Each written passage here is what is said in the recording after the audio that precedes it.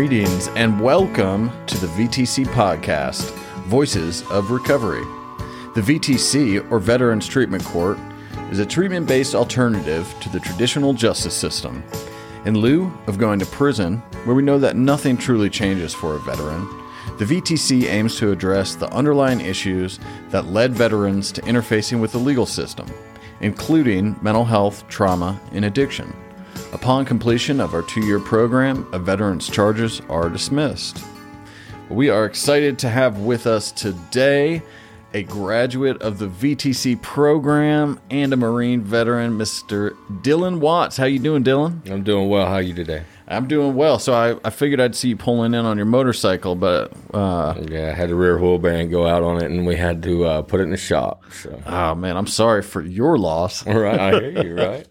Well, Dylan, it's been an amazing journey. I've been with you and walked alongside you for the last 2 years. So I've gotten to see your progress. So I wanted to just start off, tell the audience who you served with and what your job was. I was in the Marine Corps. I was 0311. I was 249 assault gunner for 3rd Battalion, 6th Marines, 1st Marine Corps Regiment.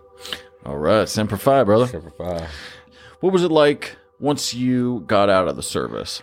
I had a loss of camaraderie. I had a loss of my team. Feel like I lost my tribe a little bit. And then it was just, falling further and further into addiction. So addiction is a part of your story. You've been open about it. Do you mind telling us just a little bit about your story and how addiction drew you further and further into this kind of the darkness? So my addiction started while I was in the military. And then with my drug use, it started affecting me, in the military, in the Marine Corps. I got NJP'd. I got 30 days restricted to the barracks for being UA. Then when I got out, the drugs and being in addiction just kind of threw me into this spiral of going down into darkness and suffering. And with that being said, I suffered for 11 years. Off and on, I used heroin, I used meth, I used marijuana, alcohol, but my main two were heroin and meth. And then from there, I ended up actually seeing you at on the SARP program when I went there for SARP. And then I got out of SARP and continued to use, and it just snowballed even more into loss of, my son, family, friends, until finally I ended up into legal issues. And that's how I found the VTC, called you back. Yeah, so we met while you were inpatient, and it was fair to say you had lost everything that was important to you. The addiction was just stronger than that. So talk to us about how you became arrested and your journey through the justice system prior to VTC. So prior to VTC, I had been arrested multiple times for possession of drug paraphernalia, possession of drugs. I had been hit with a felony charge for possession of a firearm. And then, just with the judicial system, this last time I got busted with a fully automatic weapon and an X amount of drugs on me. And when that happened, the sentence was 10 years, 10 years in prison. And, I got scared. I would have been 43 years old when I got out. Probably lost my mother and my father, maybe. 10 years is a long time. So, I was ready. The night that I got arrested, I was more thankful than anything that, I was arrested and that I could just get some rest. And then everything kind of set in. I ended up getting the opportunity to be a participant of the VTC program. And, that really, in the beginning, I'm not going to lie, it was, I'm just doing this to try to get out of trouble. And then as I progressively went through, the first phase and the second phase, I started looking at things a little different. And then around about phase 3, I decided that I was actually going to take the tools that the VTC were providing me with as far as groups, counseling, one-on-one therapy, even the medication that I was prescribed. I was wanting to take everything serious and actually utilize the help that I was getting. And then after I stopped fighting it and started using the help and assistance that I was getting and utilizing the treatment team that comes along with Veterans Treatment Court, I was able to actually start reaping the benefits of recovery. Yeah. So that beginning phase 1 and phase 2 is really challenging. It can be kind of that perspective of, all right, well, I'm not going to prison for 10 years. I can just kind of skate through this. Hey, I got to go to some groups, no big deal. Talk to us about how the accountability kicked in, how probation and the judge and the rest of the team kind of served as those buffers early on. Early on, there's, with the beginning of VTC, with every participant, it's 100% accountability. You will be held accountable for whatever you do, whether it be good or whether it be bad. And that was good for me. With the drug test twice a week, it kept me accountable to the treatment court and to myself. And then, just with the treatment team and with Judge Pope and with yourself, it's coming in and seeing you guys, twice a week, getting asked how I'm doing, how's things going. And then it's, when we're in court sessions and you have a whole treatment team behind you. So it's not just, the same for everybody because each person's different. I think we even talked about that a little bit about how, everybody's recovery is different. And, but Judge Pope's amazing. He gives a lot of chances. He wants to work with you. He wants to see you succeed. You will succeed even if you don't want to. And, he's amazing. Even down to, our public defender. She'll help with the matters that we're in and the matters that, we don't even see arising. And then after that, it's just, the fellow veterans that you're in Veterans Treatment Court with, there's that camaraderie build up with, I can talk to this person because we're kind of, we relate to relatable things. We're not comparing what we've done. We're relating what we've done. So, yeah. And something just sitting across from me right now that I was reminded of is in these early phases, something that we worked through was this idea of big emotions, right? Yes. And so we have seen over and over that as humans, we're going to have big emotions. We're going to have these big feelings come up, and it's all about how we choose to proceed with that, right? Sure. They call them sometimes triggers, right? I was triggered, or I have big emotions come up, and I responded by doing A, B, or C, and just reflecting how far you've come, your ability to just kind of regulate and stay calm, cool, collected, to in the beginning, we were seeing big emotions. Every day. Every day. Every day there was big emotions. This wasn't fair. That wasn't fair. Why did this happen to this person but didn't happen to me? Or why did this happen to me but didn't happen to that person? And through the first and second phase, I'm going to say probably all the way up into like phase 4 and 5, I was still like, why does this person da-da-da-da-da? But in reality, it's not about that person. It's about me, myself, and I. And once I get past me, if I can get past what somebody else has done in a judging or that's not fair kind of way, then, that's where I wanted to start trying to help other guys, because when I first come in, I looked at the guys that had like 200-300 days and I only had one. And I was like, what's going on with this? I wasn't thinking I'll be there one day, but then when I got there, I wanted the other guys to have what I felt. And so then I wanted to help out.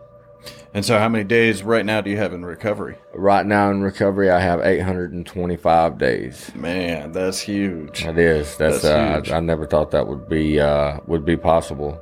And then, I went through the treatment court and like you said, the accountability is you're either going to make it or you're going to break it. But if you break and fail, it's because of yourself. It's because you weren't open to anything because the judge is going to just give you multiple outlets, ways to go to get the help. And if you don't, after all else fails, if you haven't done anything, then that's on you. But you have the treatment team, you have Judge Pope, you have yourself, you have the VA, everything that could be offered for treatment is there. Yeah, it's true. And you took advantage of all that. You were on the Pivot Point hikes and, all the exciting things they got to do in nature and rafting and mountain climbing. You were working with Warrior Canine Connection, the service dogs, training them. So just incredible engagement, because I saw you saying yes to opportunity instead of no. Exactly. And so, yeah, it really has shown the transformation that you've undergone. So talk to us a little bit about the role that the mentor played in your life. Talk to us about your mentor. So my mentor coming in, I was his first mentee. He's the first mentor I'd ever had in my life, really, other than my father. But he was great. There's when he first became my mentor, he told me, he was just blunt with me, and he's like, I'm not your priest. I'm not your ATM machine. I'm not going to bail you out of jail. I'm not going to give you the answers. I will ask educated questions and try to help you find the answers, but I'm not going to do it for you. So that's what we did. And he also helped me form a lot of critical thinking skills, and just look at things in a bigger perspective. I used to sell myself short a lot and not try because I was afraid of failure. And so therefore I wasn't applying myself. And the only person that I was, hurting while I was doing that was me. But my mentor's name's Bob Wirt. And he's awesome. He was, he still is, even after I've graduated and moved on, we still talk weekly. We're going to lunch tomorrow. And that being said, he's also the mentor coordinator for Veterans Treatment Court. So, I need to, dig in and talk to you and Judge Pope and my mentor a little more, seeing how I could possibly become a mentor for treatment court. So, yeah. And that's something that Judge Pope brought up in phase 5 to you multiple times. We'd love to have you be a mentor and really give back, your wisdom and experience. So, yeah, looking forward to that. Something we were talking about before this episode got me thinking, because you're pursuing your peer support, you're pursuing vocational and college training classes, and really looking for that kind of next career option.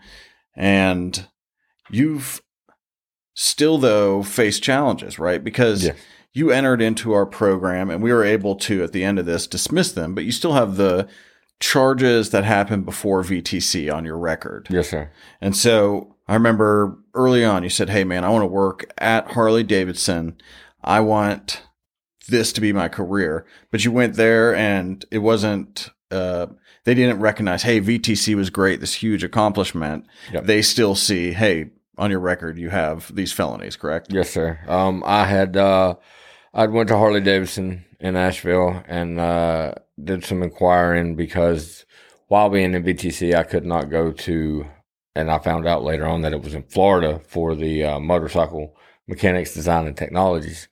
But when I went to Harley and applied for a job while I was still at First at Blue Ridge, they turned me down because of my record.